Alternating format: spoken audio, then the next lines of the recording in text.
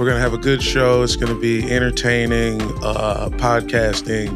I'm just getting myself motivated. And now you just heard me talk about the night the air went out in Texas. To elaborate further, a man who was in the building, big-time NBA writer, the real deal, host of a podcast on the Blue Wire Network. I did it and did forget the name. Don't worry about that. Howard's going to tell you soon. Full name now, Mr. Howard Beck. How you doing, Howard? I'm doing well, Jamel. Good to see you again. Appreciate you coming over on the Crossover podcast for Sports Illustrated. There it was. And glad to be back with you to talk about the night that we all nearly melted into a pool of mass sweat on the floor of the AT&T Center. San Antonio, Texas, in the middle of June. The air is out for hours in the building? Hours. And here's the thing. If you've been to San Antonio, you know that when you're outside of the building or any building, you're already melting into the asphalt because it's hot and it's humid, it's sweltering, it's gross. But there's an NBA game to be played indoors. And so you think, well, okay, I can still get dressed up like I normally would and go into this game and I'll be fine. Because that's what we do. We need to look semi-presentable as reporters. Like, yeah, we're not exactly, fashion plates here. But sport coat, dress shirt, that's what you're expecting, Jamel. And you don't get any clue that anything's happening until about midway through the second quarter. Like, it's a very gradual thing. We were the lobsters or the frog in the slowly boiling pot that you don't realize until it's too late. Oh, no, we're all dead. And you have on a wool jacket. Yes. My best Men's Warehouse, George Zimmerman, George Zimmer. Those are two names you should not mix up. Confused. Look, it's early. Don't worry about that. We're not gonna. Nobody's the guy who says I guarantee it. Not the other awful dude. Yeah, different. Absolutely. I had on my best Men's Warehouse. I'm not kidding about the Men's Warehouse thing, by the way. That's a real thing. You kill me if you want to. But come on, you like the way you looked in that. I do. He guaranteed it. I believed him. So we're sitting there on press row. We're sitting there, and you do feel like it's getting hotter and humid in the building, and that's a little unusual. And we're turning to each other like, is it just me? Like, am I getting the flu? Am I having hot flashes? Like, what's going on? I don't know. And then you realize, you start looking around and like, no, people are taking off their coats. They're taking off their free Spurs shirts that were given out pregame, right? That were sitting on all the seats, all the like black t-shirts. Like, they took off all that. And then you look around and there's those placards they hand out that say like, go Spurs, go, NBA Finals or whatever on them. And people are all using them as fans now. Everybody's waving these things in their faces. The entire place, 20,000 people, whatever that building holds, everyone is just sweltering, drenched. I'm sweating through. I'm sweating like an offensive tackle standing on the Herald Square subway platform in the middle of July in New York City. I'm like, I'm not a big man. You see, I'm sweating like a 400-pound man, and my sport coat, I'm soaked through. It was gross. It was by far. I've covered, I think, like 2,000 NBA games in 24 years. It was by far the most uncomfortable I've been. Oh, just like the building is an actual oven bag. I can't get over it. Watching it on TV, you can see everybody starting to fan themselves. I can't imagine what it felt like. I'm imagining now, like, you're trying to write notes on a legal pad and the sweat is dripping off your nose type. On the notebook, on the keyboard, on everything. Ooh. Of course, on top of it all, AT&T Center, infamous among us in the media for being a place that is sponsored by, named for a telecommunications company, but has the worst Wi-Fi in the NBA. So we now have the double jeopardy of the Wi-Fi won't work. I'm sweating to death. It was fairly miserable. I remember at one point late in the game, I think Doris Burke on the national broadcast actually, like, they somehow got her a thermometer or something, an air thermometer, so she could show like it's 90 plus degrees in here at court level. It was awful. Let me ask you this. Who was the hottest looking person you saw there? Like, was there actually somebody like you look at, you're like, man, this is crazy. And then you turn to your left and you see a man in a purple silk suit with like a white bowler hat. His perm is all fucked up. Like, did you see anything like that? I don't recall seeing anything like that. Guaranteed there was something like that there. Fortunately, I wasn't sitting next to anybody even larger than I, like I wasn't sitting next to anybody who I thought was going to like pass out, right, from just the utter heat and uncomfortableness, whatever. There was no, it never got that bad. I think the only person I was sitting next to, if I recall correctly, I was right next to my colleague at the time, Ethan Skolnick, and I think we just got to that point where it's like, what do? Do we take off okay, we can take off our sport coats. We can't start stripping down to like our shorts, but that's what it felt like. It felt like this is what you need to do. It was like a hot summer day where you take everything off to feel comfortable again, but we can't because we are professional reporters covering an NBA Finals game in San Antonio. Do you regret not going down to the boxer briefs? Come on, man. You would have changed. We're talking about Rushmore Hall of Fame. The night the air went out, Howard Beck is courtside in his Hanes in a beater, covering the game. Can you imagine like the press conference afterward, because they put the camera on the media, which is bad enough, by the way. Like no one needs to see us, Jamel. Can you imagine all right, we will now take questions for Coach Popovich. Howard Beck, what do you got? And then like they turn and like everybody out there is just like, we're just naked from the waist up. That would be a phenomenal moment in NBA Finals history, and it would have been warranted. It's like the Spurs seem like the most like right and just NBA organization. They just learned how to do crisp chest passes, and like there's never been no beef. This is their only time that feels anything like a deflate gate. You got LeBron coming down. It feels intentional, but there's no way it's intentional. This is just ownership and like the building being ass. I mean, it did spawn some conspiracy theories, Jamel, because everything that happens in the NBA must spawn a conspiracy theory. It's an unwritten law of the NBA. I mean, also they're run by Greg Popovich, right? Pop, who like trained as like some international spy in the Air Force before becoming a coach. Like, we don't know what this man's capable of.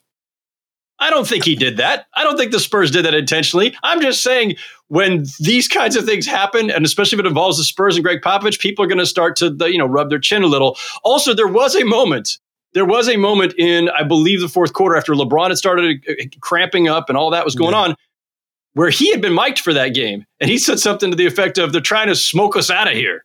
So certainly the Heat players were kind of wondering if this was some sort of plot to defeat them. I have more Spurs thoughts, but let's get into that Heat team.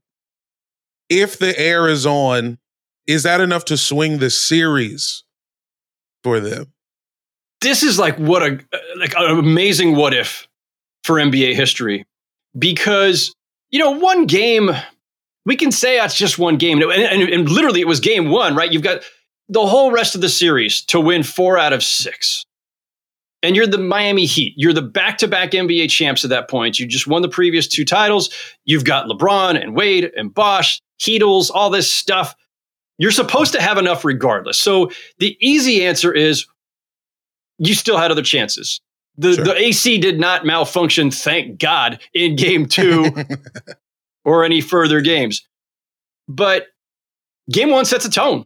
And they were up in that game. They were up in the fourth quarter. They were up, I believe, when LeBron went down. And he goes out of the game with the cramps. He tries to come back in, can't do it, has to leave again.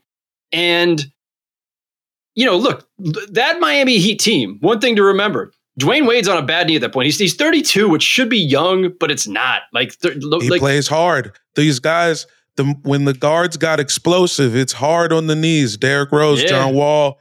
It's all through the history of explosive guard play. So Wade is breaking down. Bosh is a great player, but not a guy who creates. And then you look at the rest of that roster. Shane Battier was like 35 and retired as soon as that series was over. Rashard Lewis was older. Udonis Haslem has just always been old. He was born old, and he was old then.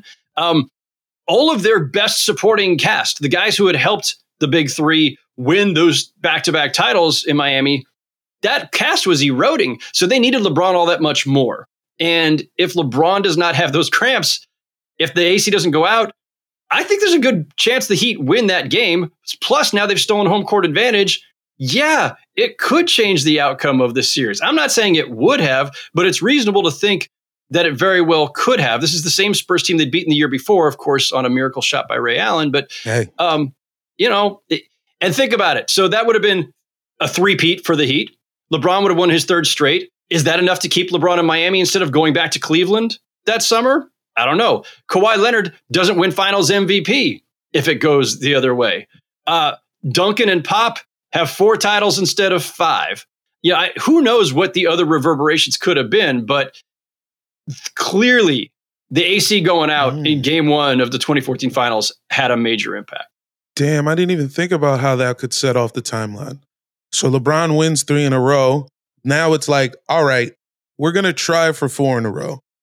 Battier probably still retires, but then they reload with younger guys. So there's a world where he's trying for 4 in a row. He might not go back he would still go back to Cleveland. He would end up back in Cleveland instead of going to LA at all, I think. I think, to be fair, I think LeBron had it in mind that he wanted this redemption play in Cleveland.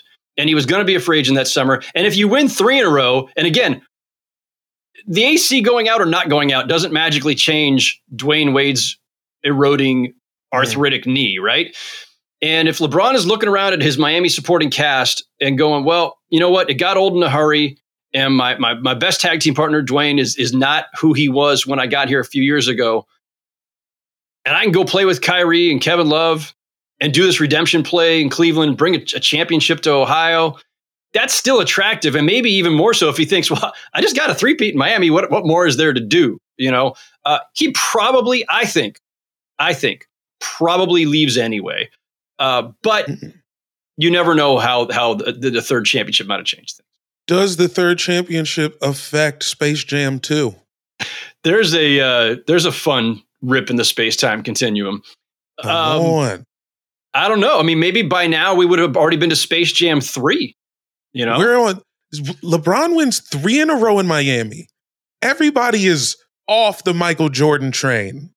All of the common fans are like, he's the greatest. He stays in Miami. Now Space Jam 2 is a buddy cop movie with him and D Wade. Now it's straight up 48 hours with the Looney Tunes, and it's rated R, and it's nasty, and it's crazy. I like that movie. I want to watch that movie. Come on, man. They gotta go to space and solve a mystery. I'm in. That involves money laundering. Can we get Nick Nolte in there too somehow? You know Nick Nolte's available. I'm in. Okay. Shit, me too. When you need mealtime inspiration, it's worth shopping Kroger, where you'll find over 30,000 mouth-watering choices that excite your inner foodie. And no matter what tasty choice you make, you'll enjoy our everyday low prices, plus extra ways to save, like digital coupons worth over $600 each week. You can also save up to $1 off per gallon at the pump with fuel points. More savings and more inspiring flavors make shopping Kroger worth it every time. Kroger, fresh for everyone. Fuel restrictions apply. That miracle, I feel like the team that lost to the Heat the year before, I often wonder if that team is better than the team that beat the Heat the next year. That's an interesting one. The thing I remember most about the 2014 edition of the Spurs, they get Boris Diaw in there, and they've got this like almost entirely international cast. And they were all about ball movement, right? This is an older Duncan and an older Parker and an older Ginobili and a young Kawhi who we did not see coming. And suddenly becomes Finals MVP. But this was the ball movement, all for one for all. Everybody's happily sharing the ball, passing up good for great shots, all that stuff, great Spurs stuff, versus the iso ball, star-heavy Miami Heat who can't create if LeBron doesn't have the ball in his hands, or maybe Wade if his knees are feeling okay. And so this was around the time the NBA had first created all those fancy advanced stats we could look up on NBA.com and included passes per game and passes leading to an assist, passes the hockey assists, all that stuff, secondary, all this. So we could track all this. And what I recall is that like night by night, we were seeing like, whoa, the Spurs are passing it like, 50 times more than it was probably like 4 times more than the Heat. But the Spurs were all about this like beautiful ball movement, beautiful game that was keeping the Heat off balance and creating open shots for these less dominant individual offensive players for the Spurs. And the Heat could not manufacture enough just out of isolation. And so that became a major theme of that. I don't know if that makes the Spurs team in 14. I don't know if the 13 Spurs team was better than the 14 team. It probably was. But the emergence of Kawhi as a superstar on that stage, I think you could argue tips it in favor of the 2014 Spurs. You know what? That's fair. And I just also, this feels like a good point to say, I've been down with the Spurs. The Spurs it's just, as the collective NBA Twitter, the faniverse, we're always like, who's the best? But they were clearly the best team for 20 straight years. Who had a better 2 decades? Right. Yeah, no. If that's the thing, when you spread 5 titles over, I think it was a 15-year span. Yeah. And you've got one player and coach who are the through line of that whole time.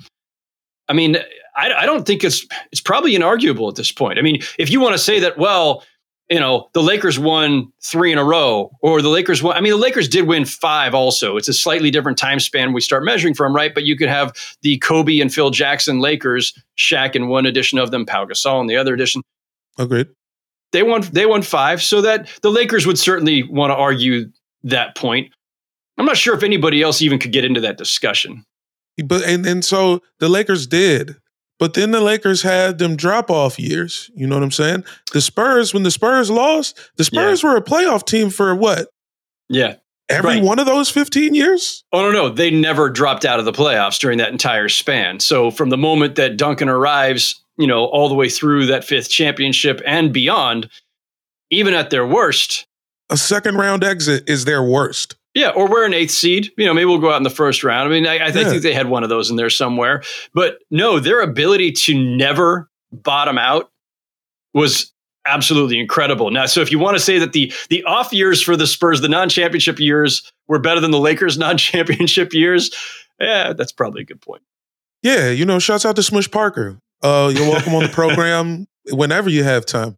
You're making Laker fans shudder. You're making Laker fans absolutely just like they're smashing their podcasting devices right now. They are. They're throwing Zunes in the river. And I just want to say, look, my bad. I was just making sure you were still listening.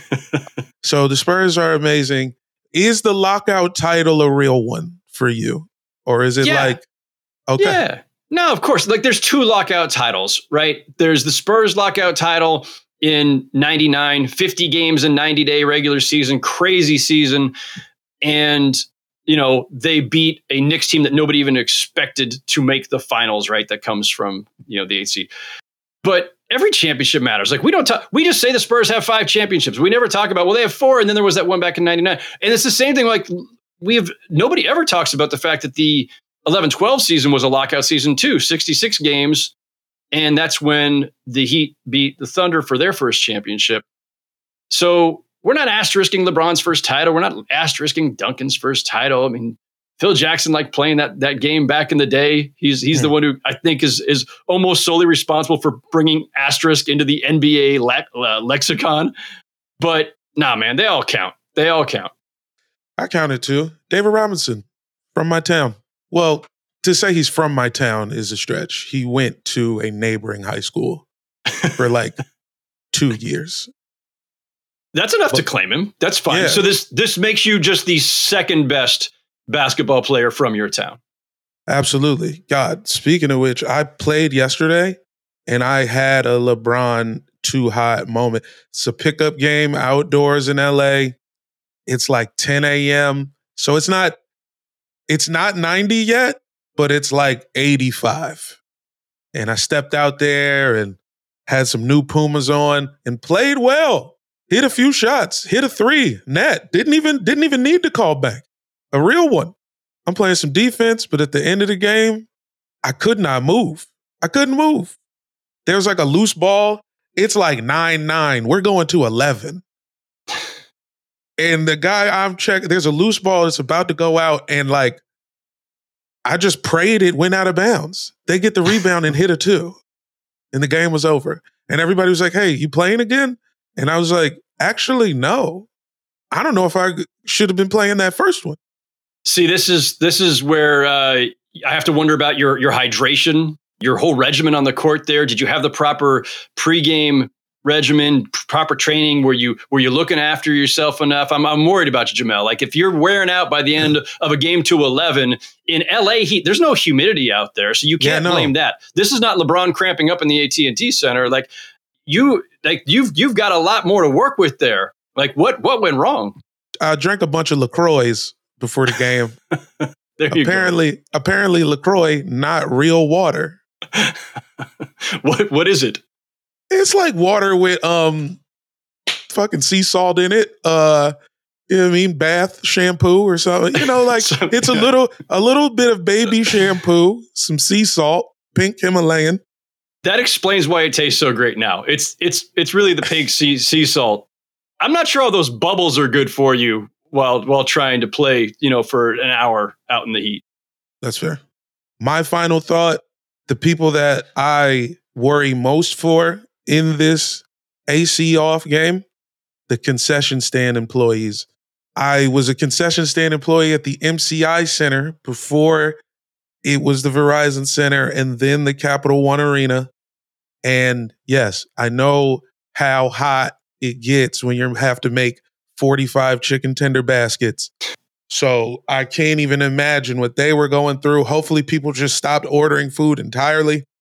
If you were a concession stand employee at the AT&T Center that night, hit me up. I will give you this shooting shirt off my back. We love you and we appreciate you. Howard, do you have anything to take us home with, sir? Concession stand employees are the real heroes. You're right. And I'm sure the guys who are frying up the chicken and everything else, that's rough. But think about the guys who had to hand out all the water. But, because people were just been descending on them, just I'm surprised a water riot didn't break out. Like some kind of Mad Max scenario where it's the end of the world and everybody's just fighting over the last bottle of Dasani at the AT&T Center. And they're still saying, hold on, I got to take the cap off first, lest you use this as a projectile at some point during the game. No. Just give me the damn bottle. Stop fiddling with the cap. I'm dying of thirst here. Now you got a riot breaking out. Some minimum wage employee at the stand is come on, man. I'm down to my last case of Dasani. Could you guys just back up a little bit? We're lucky it didn't result in just an all-out riot and a literal as well as figurative meltdown. And you know who would have loved it the most? Dasani. This might have been Dasani the whole time. We're pointing the finger at Pop and some crazy fan. Dasani Water Company. We're looking at you now. It's the industrial military water bottle complex working behind the scenes. It was them all along. We're hip to your little schemes. Aquafina might have been involved in that somewhere too. I've always been suspicious of those guys. Oh no, please. They're number 2 on my list. We're on to you. Well, damn. I guess we'll launch that investigation later. Howard, thanks for coming on the show again. You got anything you want to plug? Replug for me. Please listen to The Crossover. I had such a good time on the show. Absolutely. The Crossover Podcast, you can find it on the Sports Illustrated Podcast Network, along with all of our other great podcasts on the NBA, on baseball, football, all that stuff. So The Crossover Pod with myself and Chris Mannix every Tuesday and Friday. Appreciate the plug. Appreciate you coming on. Thank you. It's been a blast.